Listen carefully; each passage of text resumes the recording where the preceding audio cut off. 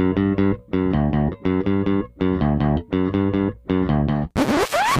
there, this is Jay from Filmstrip dropping in to let you know you're about to hear a classic episode from our archives.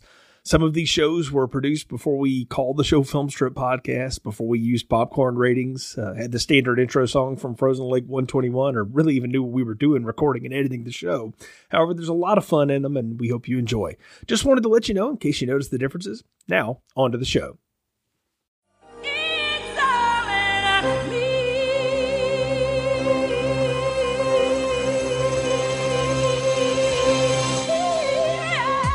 Welcome to Continuous Play's romantic comedy retrospective, Sex and the City.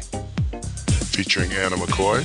Yes, I can check that off my list of things to do. And Jay Newcastle. Oh, come on! We'll review the plot, talk about the themes, and give you our recommendation for further viewing. ContinuousPlayPodcast.com and Continuous Play are not affiliated with any movie, television, book, music, or publishing related company. All properties are copyright and trademark of their respective owners. All rights are reserved. Welcome into Continuous Play Podcast Romantic Comedy Retrospective Series. We're in our last episode, and it's time for one of Anna's favorite films, the 2008 blockbuster Sex and the City, the movie that was spawned from the hit television show, the HBO comedy series of the same name. Brings back Sarah Jessica Parker, Kim Cattrall, Kristen Davis, Cynthia Nixon, Chris Noth, even Jennifer Hudson and Candice Bergen get into the action. It's directed by Michael Patrick King, and this thing was a massive hit on television. It's grossed over $400 million worldwide, and they got a sequel to it coming out later in 2010. And I know this is one of your favorite series. It's one of your favorite films. It is. I love it. I love the series. I love the film. I'm looking forward to Sex and the City 2 coming out, and I can't wait. When we were talking about putting together the romantic comedy retrospective, and as we've said before, we decided we're going to do 4 films. What 4 are we going to pick? You know, we went with Pretty Woman because that's obvious, While You Were Sleeping because you got to have a Sandra Bullock. We did Runaway Bride last time because we had to go with where it goes wrong, even with the right, kind of actors. And then this was the more modern version of it. And we should say this about modern romantic comedy. Sex and the City is a microcosm of what a lot of them have become now. Instead of being star vehicles for 1 or 2 people, the modern romantic comedy is an ensemble. It's a story about a lot of things going on at once, and it asks the audience to keep up with a lot at the same time.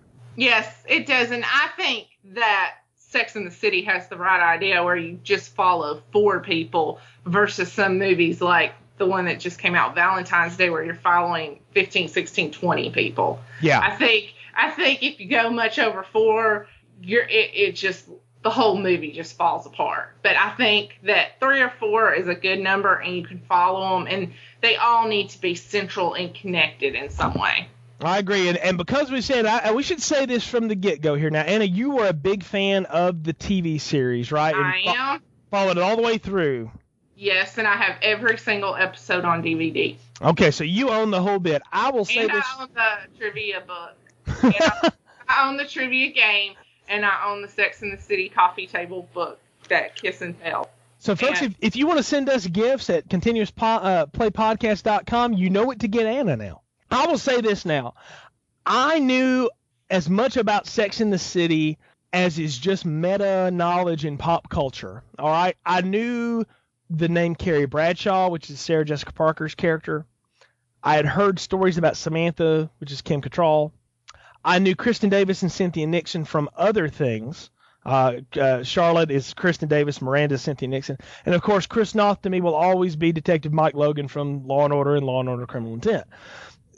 So I knew them from other things. I had never seen an episode of the show. I'd seen pieces of it here and there, and what I had seen was on cable. I saw like what TBS has put out now in syndication. So as I've been told, I haven't really seen the show because this is an HBO show, and it's rated R for a reason, and we'll get to that in a little bit. But I knew nothing about this going into it. Okay, so I'm the newbie here, and because I'm the newbie, it wouldn't be fair for me to do the plot summary. So I'm going to turn it over to Anna, our loyal co-host here. The floor is yours. Please give us a plot summary for Sex and the City. Well, thank you. I've been waiting on this all day. Okay, so I'm not going to go into anything about this series until after the plot summary. I'm just going to summarize the movie just in case you are like Jay and you know nothing about the series. So, basically the story, we pick up right where the series left off, but it's 3 years later. And our characters are basically right where we left them. Miranda is still living in Brooklyn with her son and husband. Charlotte and her husband are raising their daughter Lily, which they adopted from China because they're reproductively challenged. And Samantha, our oversexed cougar, has moved to L.A. from New York to be with her boy toy, Smith Jerrod, and manage his career. And then finally, we catch up with Carrie and Big, and they are looking for an apartment where they can live together and build a life. And eventually, that leads to a marriage proposal. So now we're in wedding mode. Carrie Bradshaw is in wedding mode. And there are a bunch of different storylines going on here, and they all kind of center around Carrie and Big. At first, Carrie is planning this very small, intimate, stylish wedding. And she kind of gets input from Charlotte and Charlotte's wedding planner, Anthony, who's very lovely.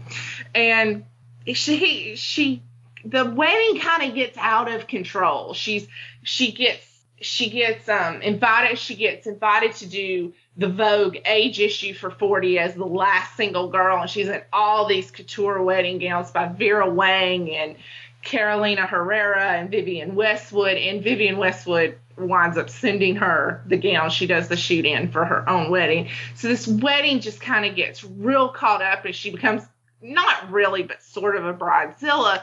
And in all this bridezilla-ness, she doesn't realize that Big has apprehensions about this wedding. This is his third marriage. You know, I think he doesn't want another failed marriage. He's wondering how he's going to look to his colleagues and his friends and stuff. And so meanwhile, in Brooklyn, Miranda and Steve are not having any sex because of her hectic schedule, and they have a small child, and that's putting a lot of pressure on their sex life and their marriage. So Steve decides to have a fling, a one-time thing, and he confesses it to Miranda, and she kicks him out. So during the rehearsal dinner for Carrie and Big's wedding, Big's apprehensions are not going away. He tries to voice his concerns to Carrie, but she kind of ignores him, just kind of thinking it's a typical case of cold feet. And Miranda doesn't help when Steve stops by to plead his case to her, and she dismisses him. Then she turns to Big and says something to the effect that you're foolish to get married. And this makes Big's apprehensions even worse. We're here at the wedding day, and Carrie is so caught up in the wedding extravaganza, she doesn't realize that Lily, Charlotte's little daughter, hit her phone. And all the while, Big's been trying to call her to get some reassurance from Carrie that this is all going to work out. But Carrie never gets the call, so therefore Big's fears are confirmed. So he leaves Carrie at the altar, literally, and never shows up for the wedding. Throughout the rest of the movie, Carrie's trying to pull her life back together. She goes on her honeymoon to Mexico with the girls, gets her old apartment back, and hires a new assistant who's played by Jennifer Hudson, named Louise. Miranda is kind of on the same path. She's trying to get her life together, trying to alternate houses with her son and stuff. She clearly still loves Steve, but she's too proud and too stubborn to take him back. And also during this time, she's trying to gain the courage to tell Carrie her comments Big at the rehearsal dinner could have been the reason he left her at the altar. And Samantha is out on the West Coast. She's supporting her boyfriend Smith with his television career. And she's trying to be monogamous, which is really hard for Samantha. She's just really this oversexed cougar or vixen or whatever you want to call her. And to deal with being monogamous, she gains a lot of weight. And those are her issues she's going with through the rest of the movie. And towards the end, Charlotte becomes pregnant. She's afraid she might lose the baby. So in the end, Charlotte welcomes another baby girl. Samantha breaks it off with Smith and moves back to New York. And Miranda and Steve make up and make another go at it. Miranda and Carrie make up, and Big and Carrie get married. And we're done. That was an excellent plot summary. Now, I want to say this for the uninitiated, okay? Mm-hmm. In this, when I saw this film, you told me, look, there's a little montage at the beginning, and I thought immediately in my head, another montage. Now that we've had one, we should change the name of this to Continuous Play Montage, because every film we reviewed has a montage in it. It really does. It's been the oddest coincidence. Every one of them does. But anyway, you said there's a little montage at the beginning that'll give you enough about the characters that you'll know what they are. And I kind of told you what my meta knowledge of them was, and I think I pretty well had it down as to who they were. I paused the movie after the first 5 minutes, and I said, who are these people and what planet are they from? Because they're speaking a language I don't know. And my wife immediately informed me she's talking about designers, which I know nothing about designer clothes. So that was part of it. And I didn't get anything from the opener about who these people were. Okay. I'm going to say this from the outset. If you have not seen the television show, I won't say it's required, but I think you got to have somebody break it down for you a little bit so you get an idea of what you're walking into, because this is a film built for fan service. If you hung in there with this show and then you go to see this movie, you're rewarded with a billion things in it that pay off from the show. All right? And you can tell that even not having seen the show. But if you haven't seen the show, there's a lot in the first 30 minutes that you're just scrambling to catch up. And I think I told you I spent 30 or 40 minutes in this movie just trying. I felt like I was taking a test I didn't study for. You know, there's so much going on that you just don't know about. That being said about it, it's incredibly engaging from the get-go. Because they don't waste any time with it, they throw you right in the middle of it, and they start you into the plot almost immediately with this thing. If you've watched the show, you'll realize it's like a kind of shortened season of the show was only 30 minutes. It wasn't an hour. And it's kind of like a shortened season of the show. Mm-hmm. It's like you're watching all your DVDs back to back to back to back is basically what it is. I said it was directed by Michael Patrick King. He's a holdover from the show. Not only a director, but he wrote many of the seasons, and I think he's responsible for the season finales of this thing as well. So he's had a direct... This is like when Star Trek, The Next Generation, started making movies. They would bring people on from the show to make it. So there's some continuity there between the two. And since having watched this film, I've gone back and seen a few episodes of the show and actually watched a couple of them online. And you can see a consistency to it. But I will say this does not look like a television show on a movie screen. This thing looks like a movie. It is well shot. They spent $65 million on it. A bunch of that's in the cast, but they spent some money on production here too. It looks good. It's a very good-looking film. So we got to start with the real story of this whole thing is Carrie and Big are looking at apartments together in New York. And they find this one, and he buys it for... Now, I do have a question about him. Is he supposed to be like Donald Trump or something like that, but with better hair? Is that who he is? So, rumor is he's based on some editor at Vogue that Candace Bushnell, the writer of the book Sex and the City, had a relationship with. Okay, what does he do in the film? I never got his job. That's the whole thing. It's a holdover from the show. Like, you didn't learn... let me ask you a question. You watched the movie. His real name is given in the movie. What's his real name? His real name is John. I can't... They use the whole name, but I can't remember it off the top of my head. Yeah, it's John James Preston. That's it. Okay. But anyway, they go through the whole 6 seasons of the show, and until the last 5 seconds of the finale, you don't figure out what his real name is. He's constantly as Big, and he's always kind of been this ambiguous character, like you don't really know where he gets his money. Like there's a point in the 4th season where he leaves New York and moves to Napa to run a vineyard, and he basically stays there for the rest of the show, carrying him going back and forth sometimes for whatever reason. But it's been this very ambiguous character, and they've never said and it goes back to, I think, this is a female-driven vehicle show, everything. The fan base, everything is female-driven. So the male characters, to me, aren't as developed as the female. Like, Miranda is the lawyer. Samantha's the PR person. Charlotte, at the very beginning, was ran an art gallery, and Carrie's the writer. They're more defined. The men are a little more ambiguous, kind of. It's like, oh, he's rich and he's got money, but they don't really tell you how.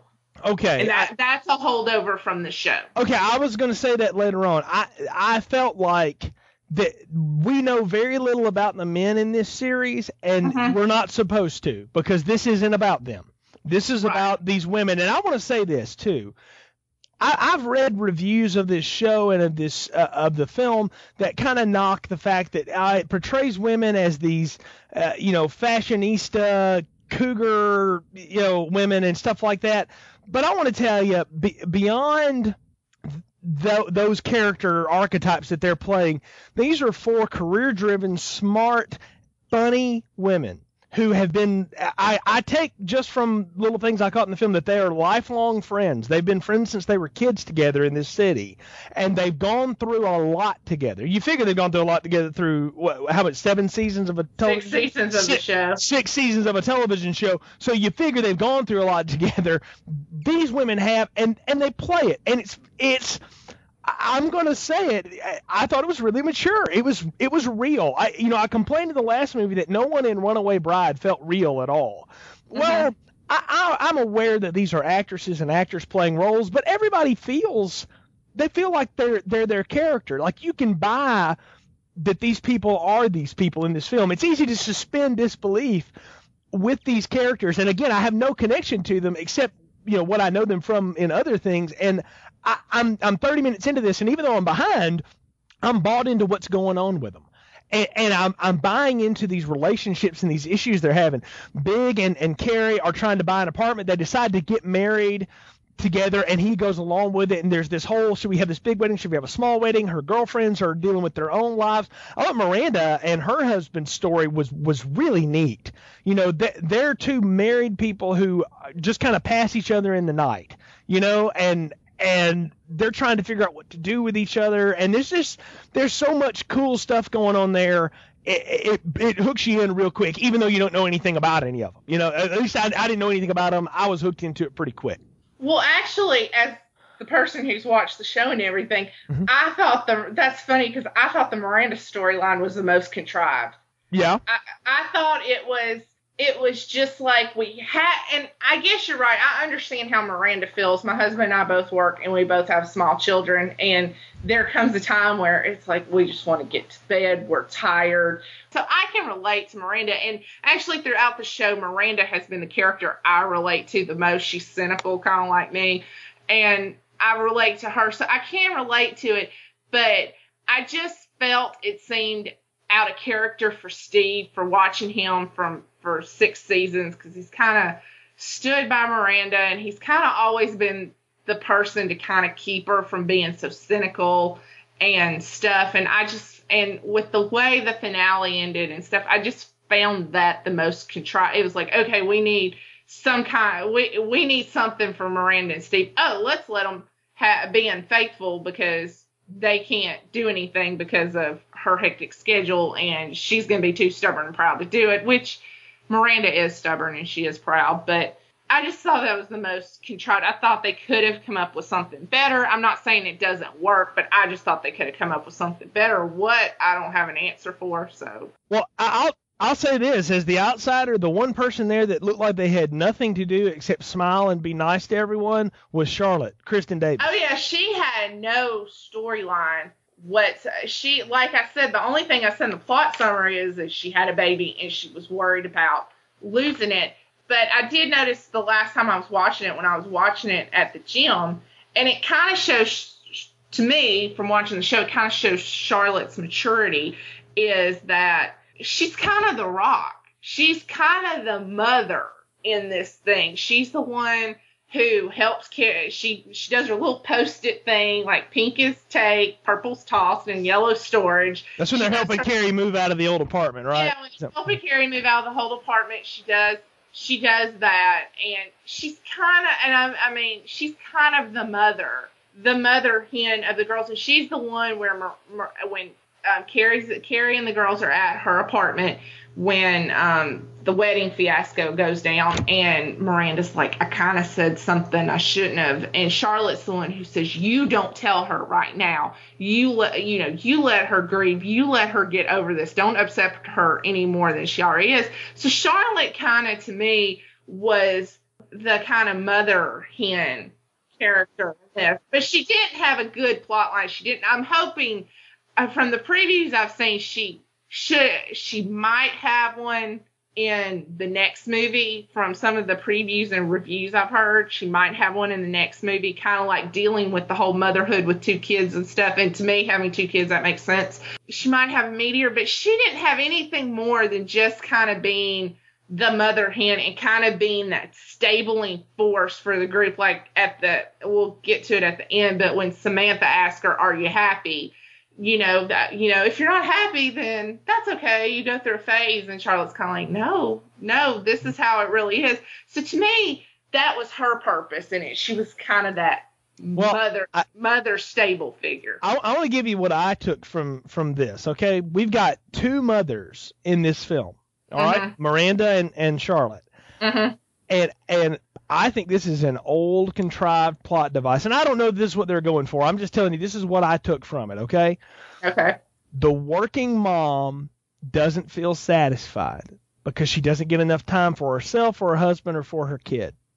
Charlotte, who's not working, from what I took in the film, is the stable, sane saint of the group. And I'll tell you, I'm not a woman. I was sort of offended by that.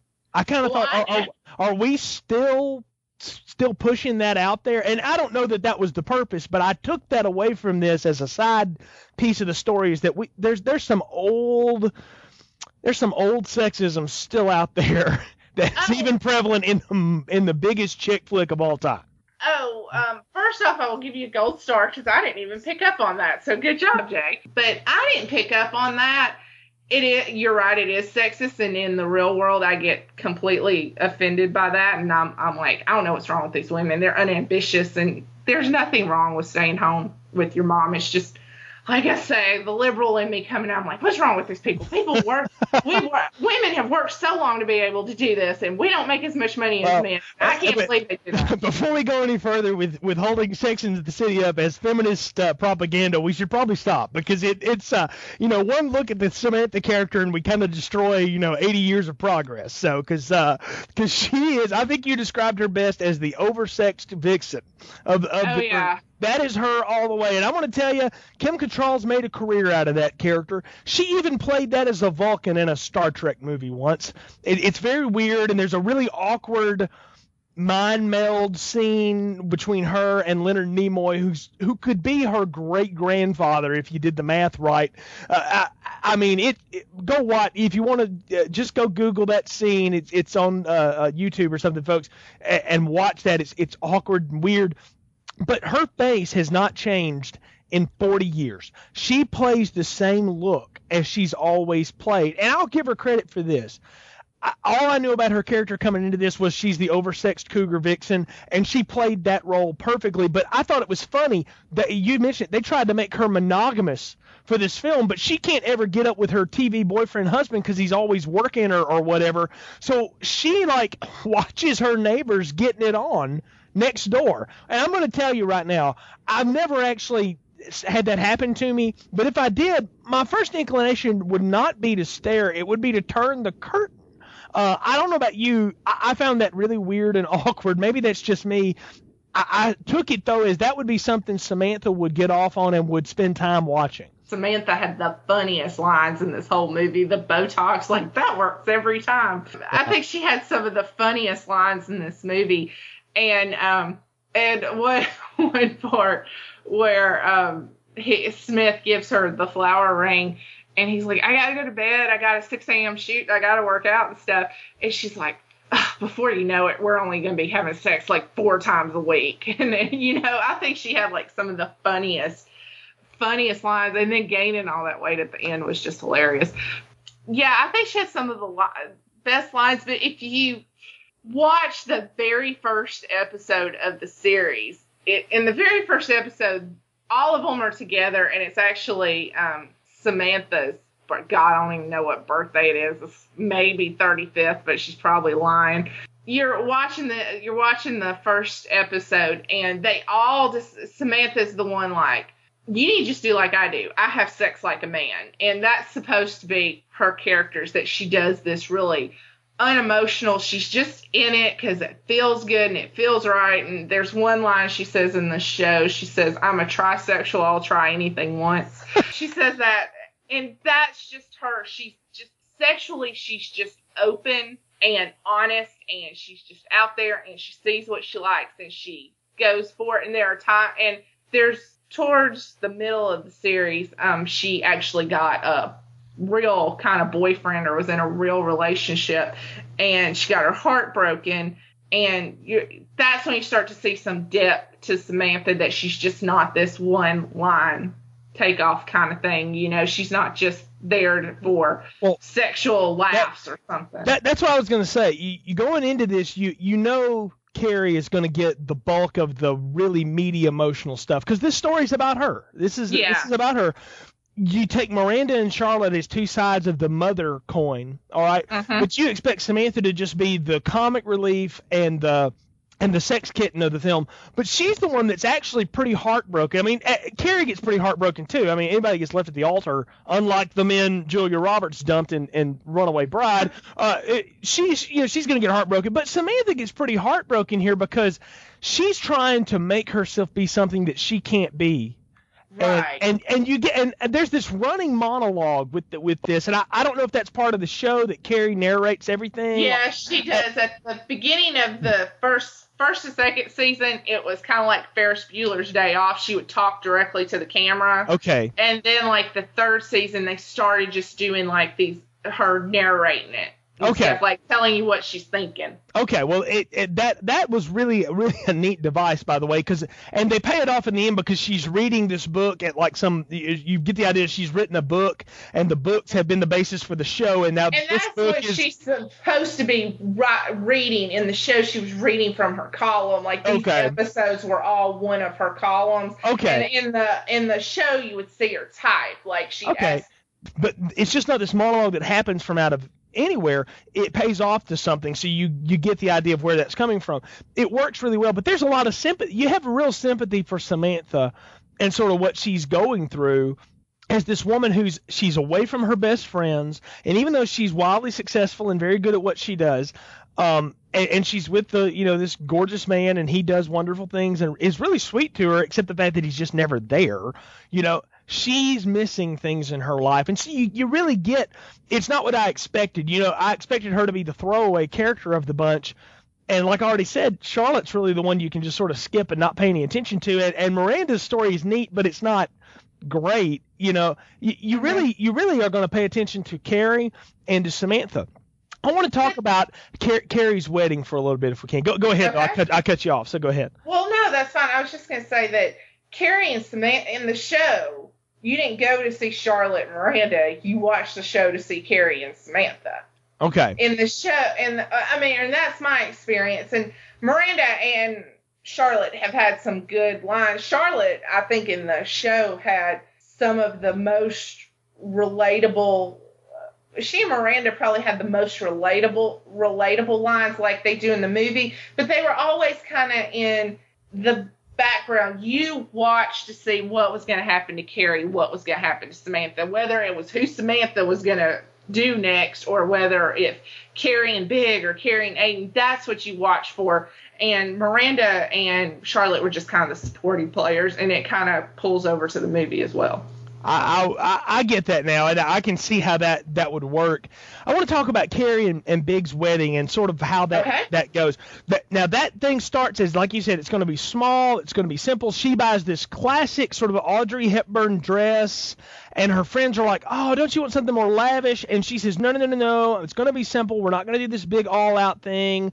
She goes along, people find out about it, and she becomes a model for a photo shoot in Vogue, and she gets all these great dresses. And I don't know if it's Vera Wang or somebody else like gives her the dress. Yeah, it's Vivienne Westwood. Vivienne Westwood, whom I assume is a famous designer. I clearly don't own any of her clothes. She gives Carrie this beautiful dress because she saw her picture and said, "Oh, it's you," and so this wedding becomes this huge thing. And all along, Big is really, like you said, he's really scared about this wedding. He's apprehensive. And the bigger the wedding gets, the smaller he gets. I thought that was a neat juxtaposition of, you've got this character who's this, I don't know what Big is a reference to. I took it as he's the big man in the room. He's the big chief. He's the big man on campus, whatever you want to call it. That's exactly what it's in reference to. I kind of took that as that. But at this, he is out of his game. And I think he knows Carrie is out of what she really wants to. And this has become a corporate big thing that he doesn't want, and it shrinks him down to size, and he gets scared and runs away. And, we complained about in Runaway Bride, Julia Roberts had no real good reason other than she just didn't match with these guys to not get married to them, so she should have never been engaged to him to begin with. There's no reason, I have no reason to believe these two people shouldn't be together. All right, just from what I've seen about them in the first hour and a half of this movie, I want them to be together. Okay, but I get why they both are apprehensive, and I get why he has cold feet at the last minute. I felt real sympathy for why he got scared and got spooked at the last minute. I would classify this more as a dramedy than like a typical romantic comedy. It's funny, but it does have some drama in it. But that's what when you have something to work with and you have good characterization and you have good actors and you have, I don't know if Michael Patrick King is the best director, but you got to admit he knows the characters and he knows the audience. And he delivers and gives them what they want. So I think when you have that, the audience you can make your audience feel what they're supposed to versus something like Runaway Bride where they don't have anything to work with. You're supposed to, and I feel, and watching the show, Big and Carrie are kind of like these star-crossed lovers. Like, she gets in relationships, they go back and forth, they break, and she makes a reference to it the night before the wedding when she's at Charlotte's, and Charlotte's like, I knew she'd always end up with Big, and one of them's Carrie or Samantha says, oh, after the first breakup, and Miranda goes, and Charlotte's like, yes, and Miranda goes, after the 15th, and she's like, yes, I knew she'd always end up with him. Kind of this perpetual commitment phobe, kind of. Well, let me ask you this, was that a big fan service at the end of the show that they wound up together? Was that what everybody wanted as a fan of the show? Is that what you wanted? Yes, because and I think it says it best. My mom recently has too much time on her hands, and she's now watching 16 and Pregnant on MTV. So anyway, I got her watching Sex and the City, and she borrowed my DVDs and stuff.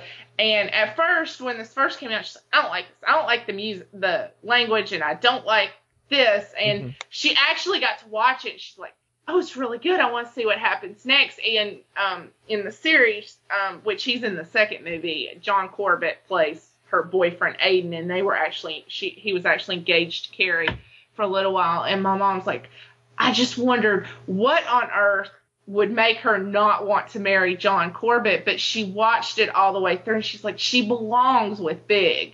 They are together. They belong together. And people are so passionate about this show that I've heard people say, like, I can't believe she broke up with Aiden. Like, it's somebody they know, like their sister or something. See, I can relate to this as a fan of Buffy the Vampire Slayer, that show. You always want Buffy to wind up with Angel, even though she has this whole relationship with Riley and Spike and these other men and stuff. You really want her to wind up with Angel, play David Boreanaz. You want that to happen. So I can relate on that level of there are these two people you want together. I guess that's not a great example, though, in the end, because they will kill each other if they're together, Buffy and Angel. But anyway, you kind of want those people together. They're your star-crossed lovers, if you will. They're the Romeo and Juliet of some sort. And it works on that level. The wedding, of course, falls apart. He can't get up with her. he changes his mind at the last minute, but she's already pulling away in the limo. He can't catch up to her. She goes with the girlfriends to Mexico. There's a lot of hilarity ensuing. To me, this was an interesting point in the film because we're at a length now where most films end. All right, most romantic comedies end around the 90 to 100-minute mark. All right, this one is about to go into overdrive. They get back to New York, and we're going to introduce an entirely new character, Louise, played by Jennifer Hudson, who a lot of you will know from Dreamgirls and from American Idol and stuff like that. I want to tell you, I never really paid attention to her at all much. I loved her in this. She was wonderful in this movie. She was great in this.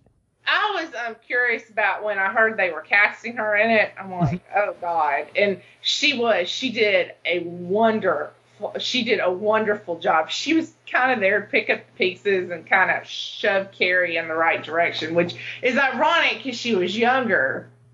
She's younger. Here's this 20-year-old something like, okay, your website's a mess. Let me do it. Okay, you don't want to get emails from this guy, so she puts it in spam. Okay, you need a phone. Here's your phone. And Carrie's just kind of like going through life in this kind of days of being brokenhearted and stuff. And this girl's like, okay, you got to get in the real world. Here's your phone. Here's your computer. Let's decorate your apartment. Let's get that book out. Here's your mail. You got to answer your fan mail. And she's kind of shoving, kind of helping Carrie go through the motions and get to the other end of the tunnel. But she's this 20-year-old and Carrie's this 40-year-old. Well, Carrie and Miranda have this big falling out because Miranda confesses about the fight she had with Big at the rehearsal dinner. And Miranda then starts to pick up the pieces of her life with Steve. They go to counseling. They start working through their problems. Samantha goes through her arc, leaves California, comes back to New York, breaks up with her friend. You start getting the band back together, okay? They even give Charlotte a little something to do. They give her anxiety over the baby because my life's too perfect. Something's going to go wrong. Again, we both have commented that kind of felt forced and weird, but whatever. It's there. It works, But you start to see everybody starting to put their lives back together. And I think it's funny that the way they start putting their lives back together is they have to go back to what they were at the beginning of this film, or even in the show. They all have to be in the same city together, around the same places, doing the same things. That they need to get back into their routine. I felt like the movie was taking us back to maybe something that was in the show, that we have to get these people back to where they were, where they're comfortable, so we can move them forward. Was that what was going on? I mean, Samantha did not belong in Los Angeles with, being in a monogamous relationship. That is not her. And I think she makes a comment in it. How can I keep myself from doing something that feels so natural to me? Mm-hmm. And that's what it is. This constant string of men and wild sex is what is natural to Samantha. I know it sounds really stupid, but it actually, I know it sounds unrealistic and stupid, but it actually works. And Samantha, and another thing, I don't know if I liked it or didn't like it, but if you watch the show, this is not the Samantha character. Samantha is a very powerful and very confident woman who, I can go on and on about scenes from the show. She runs her own business. She was very like a self-made person. She was very strong and very confident. And there's even a line in the very first episode that says Samantha had where Carrie's doing the voiceover, and she says Samantha had the deluded self-confidence to go after any man she wanted, and it usually got her what she wanted. And she just was this person, this go-getter. And that is not the Samantha in this movie. The Samantha in this movie is just kind of lost, and she's not herself or anything. And I think that's one thing with the Samantha character. And she says in the end when she's talking to Smith, she's like, well, I've been in a relationship with you for 5, but I've been in a relationship with myself for 49 years. And it sounds kind of selfish, but she's got to get back to that because that's not her. The LA and a monogamous relationship is just not Samantha, and it's not natural to her. And they play that really well. Again, like they said, they've played this against what I expected from all the characters, and it makes it engaging and interesting even to somebody that didn't watch the show.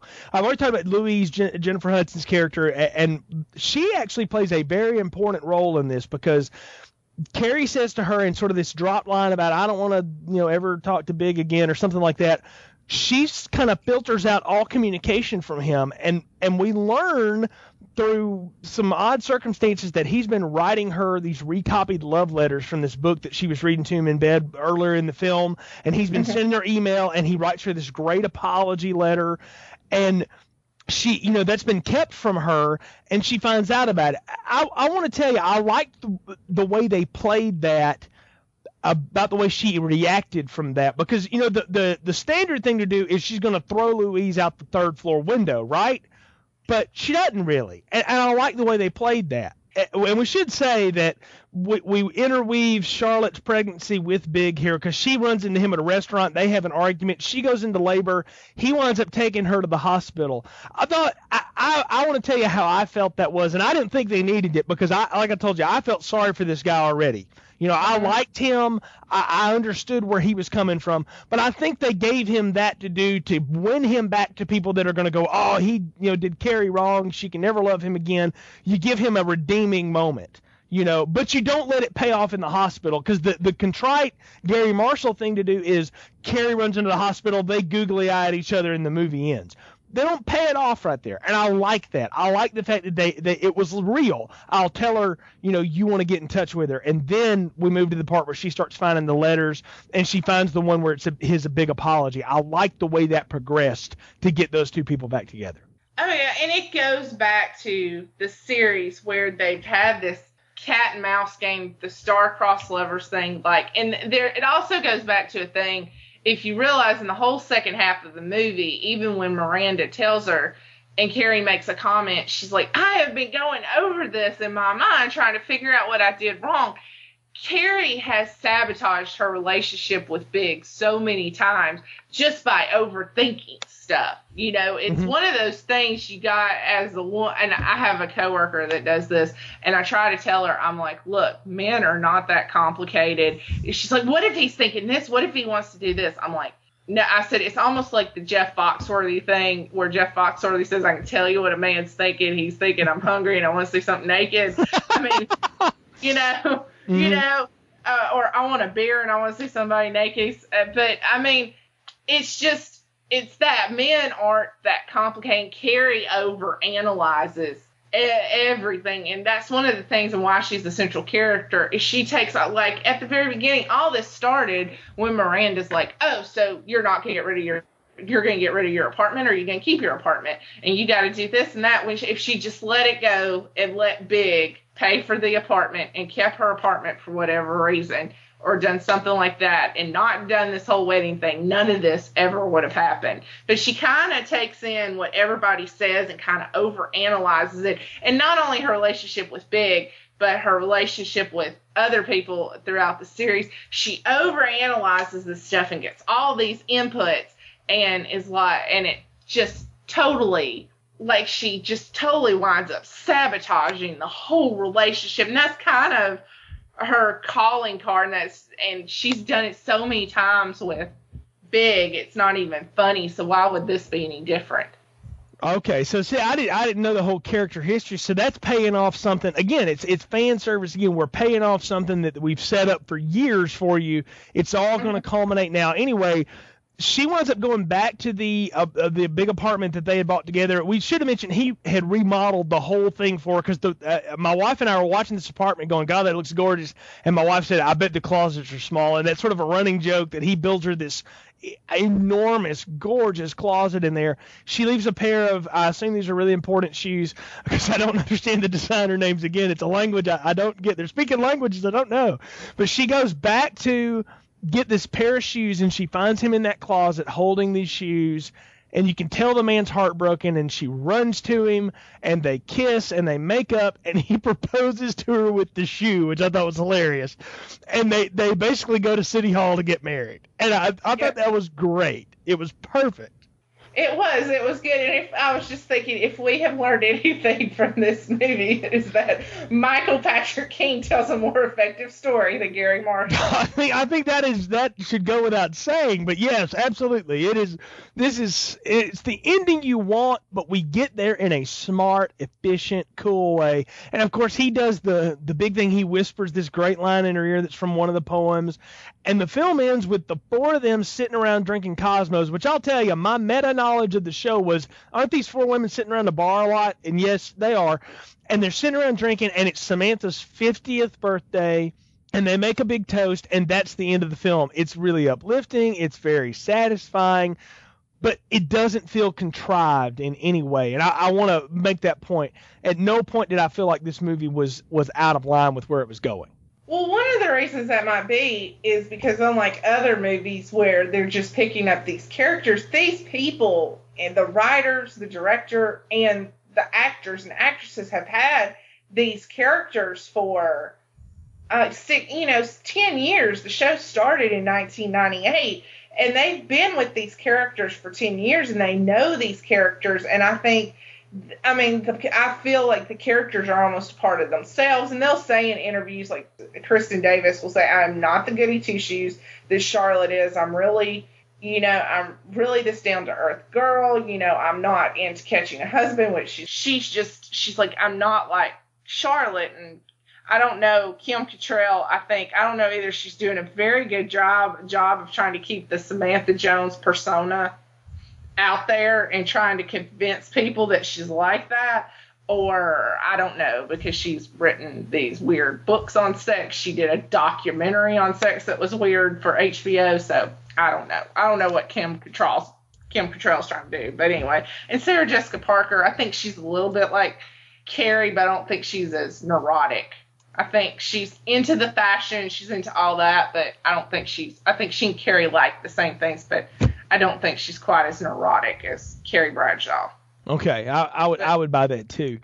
Like I said, we get to the ending here, and it just feels right. We haven't talked about that. We need to talk about the music in this film, because we've talked about the music in the other films, the romantic comedies. It's such an important part of this. This is music from a period now. Okay, we've got modern era people, but we mix it in with some classics too. We got Walk This Way and Run DMC and Aerosmith's version. We got a little Al Green with some Joss Stone in there. Indy Ari does this great remake of one of my favorite Don Henley songs, Heart of the Matter. It's beautiful. We got an artist in there I really like named Duffy. Jennifer Hudson does a song. Fergie does a song. This soundtrack is solid gold to me. I really, really like the music in this film. Well, I'll let you comment on that, because I really didn't pay any attention to the music. Just say you love it too, and then we're done. I love it too. Love it too. It was great. Yeah, I do like the Fergie song, and I did notice, as a homage to the television show, when Samantha's watching her neighbor, the song you hear, I think that's where I heard it. The song you hear in the background, and I heard it a lot with Samantha, is the theme song to the television show. It's a cute little cue. Like I said, I like the music in this thing. Everything about it is really good. I think we know how this one's going to go, but what's your play review for Sex and the City? Oh gosh, it is. This is a continuous play. Play it all the. I've watched it 3 times today, so preparing for this. So I have it on my iPhone, and I had it at work with my headphones on, listening to it and stuff. I had it at the gym today, so. Yeah, watch this often. It's just a great show. It's wonderful. You had no reference to the show, Jay, so what did you think about it? What do you recommend? Mine's a 2-part recommendation, and I'm going to say this. If you are not a fan of the show, and you don't think you want to be a fan of the show, this is a once play, because this is a good watch. All right? There's stuff in here to like and just enjoy. It's smarter than most romantic comedies. It's big in the ensemble cast, but it doesn't have too many things going on where you feel like you got to be taking notes to keep up with it, even though I said I was lost a little bit in it. There's stuff in here to enjoy. All right? If you are a fan of the show, though, this is a continuous play all the way. This is a great example of how to do an ensemble cast, modern-day romantic comedy. And I will go and say that bar none. Now, we haven't really mentioned this about this one. This one shares a distinction from the other 3 films we reviewed. The other 3 films we reviewed were PG-13, all right? Even though they dealt with some pretty serious things. This is a rated R movie for a reason.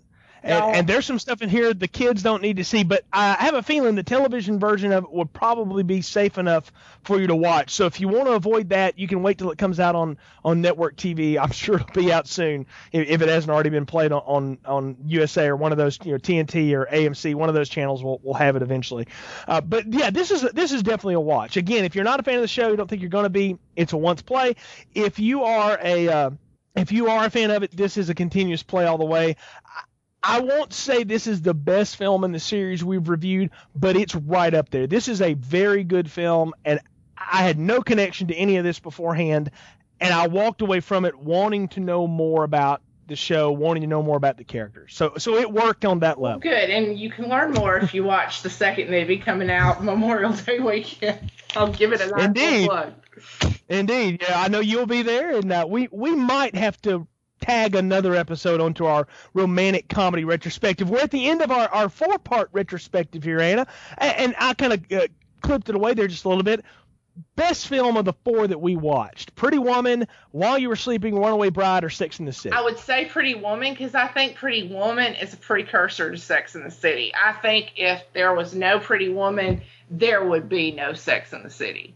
I personally think, because I think Pretty Woman and the Vivian Ward character and the way Julia Roberts played her just, kind of opened the door for very strong female characters. Because even though she was a prostitute, she was a very strong character, and she was a very good character and a meaty character for women. So, and as a huge fan of the show, I love Sex and the City, so that's great. And While You Were Sleeping is a cute Sandra Bullock vehicle. It's her cutting her acting chops on that and cutting the romantic comedy chops that we really love in some of her later movies like Miss Congeniality and stuff. And then just Runaway Bride's just a disaster. So that's what I have to say about that. I would agree with you that Pretty Woman is a linchpin film for romantic comedies. Romantic comedies have been around since silent movies, y'all. They always have been, okay? And they will always exist in some form or another.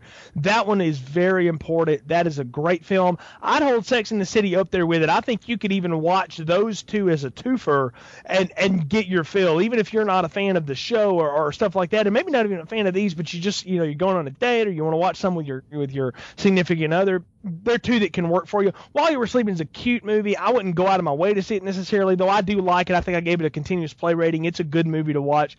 But the Pretty Woman to me is the best one of the ones we've reviewed. But hey, there are a billion other ones, and we know there are. That's why we want you to visit our website, continuousplaypodcast.com. Look, our webmaster Brian puts a lot of work into that. Go on there, go on our forums, and leave a message about, hey, why don't you guys review this? Or what do you think about this? Or disagree with something we've said, or agree with what we said. We like that too.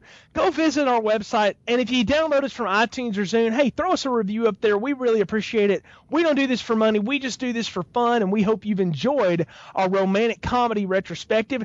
Next, folks, we've got a big fun ride. It's summertime, and when you think summertime, you got to think of a big movie that's a big ride.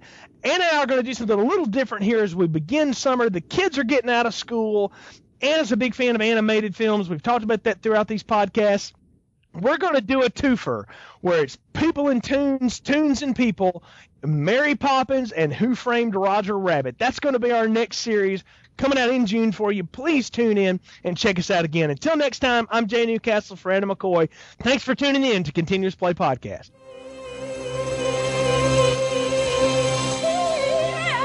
Thank you for listening to Continuous Play's Romantic Comedy Retrospective. ContinuousPlayPodcast.com and Continuous Play are not affiliated with any movie, television, book, music, or publishing-related company. All properties are copyright and trademark of their respective owners, and all rights are reserved. Check out our other retrospectives on ContinuousPlayPodcast.com and leave us a message in our forums or a review on iTunes or Zune.